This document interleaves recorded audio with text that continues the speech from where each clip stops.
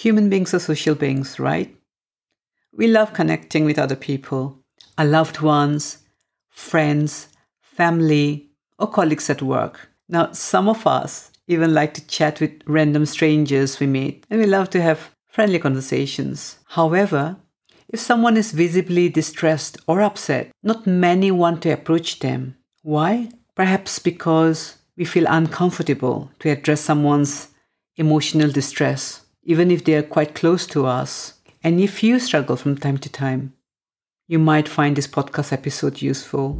This podcast may challenge your beliefs about well-being. Hi, we are Rani and Suraj, a husband and wife team, psychiatrists, authors, and well-being coaches. We guide heart-centered entrepreneurs and professionals to their true well-being. We bring our mental health and coaching experience and understanding of Eastern spirituality into our conversations every week. So, if you're excited to embrace clarity, fun, and ease in your life, relationships, and business, stay tuned. Welcome to the Listening into Wellbeing podcast.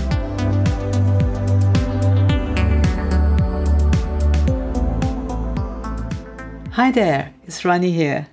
The topic for this week's podcast is how to support someone in distress, even if you're not a therapist. Yes, you don't need to be a therapist to support someone who's acutely, say, distressed. The qualities of a good therapist are present in all of us. We just need to get quiet. You can say that human beings experience pain and suffering, period.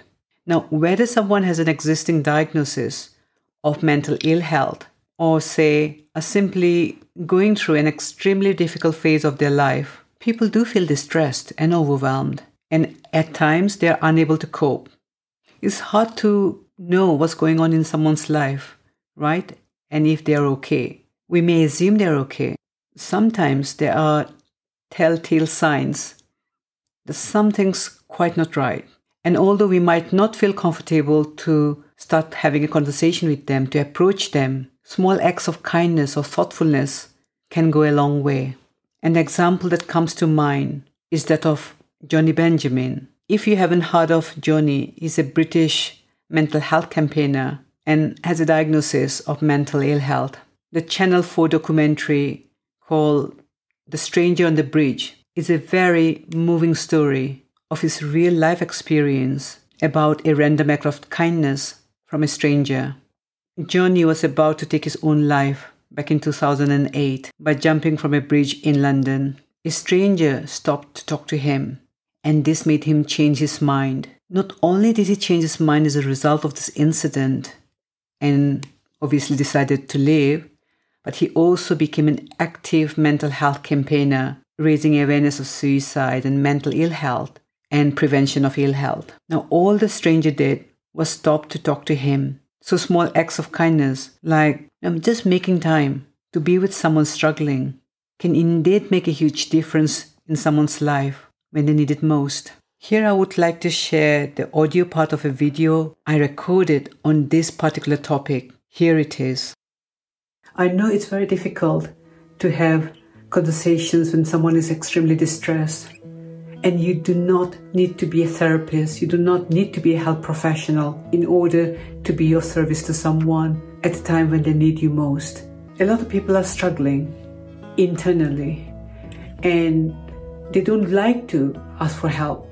And you might see people, your loved ones, your friends who are suffering and they're trying to avoid you at all costs.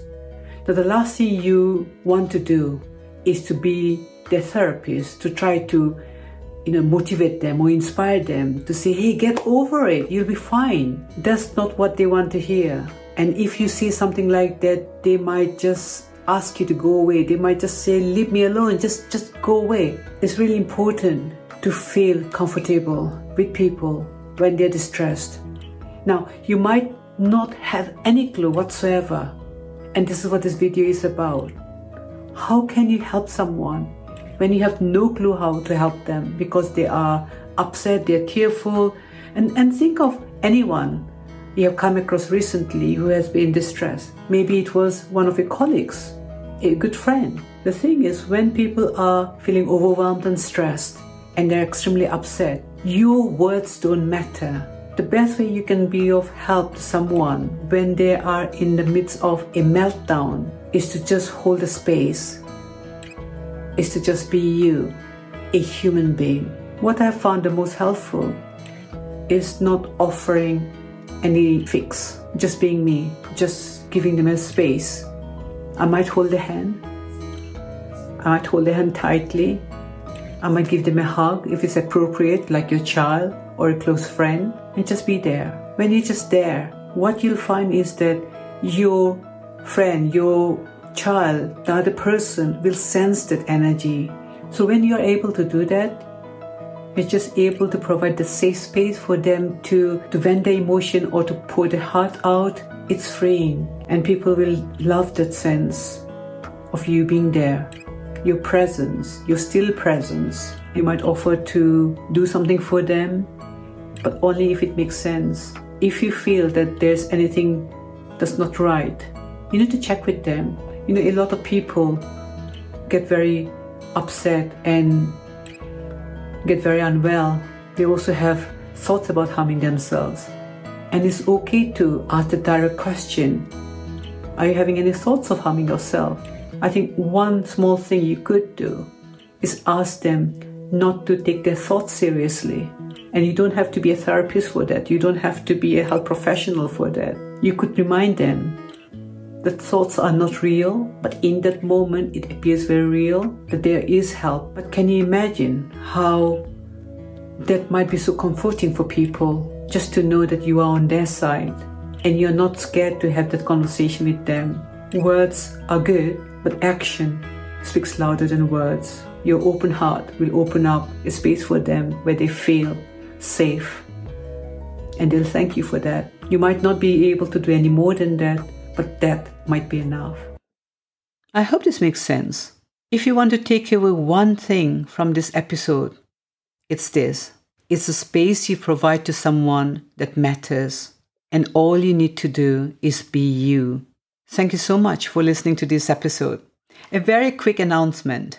Suraj and I have released a series of video training for entrepreneurs and professionals on innate health and resilience.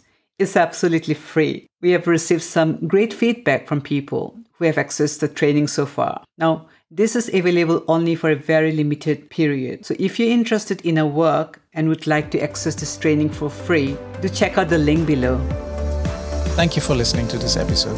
If you've enjoyed it, please feel free to share it using the social media buttons on this page. We'd also be very grateful if you could rate, review, and subscribe to Listening into Wellbeing. Your reviews help us reach and connect with more listeners like yourself. Remember, true well-being is always innate and constant.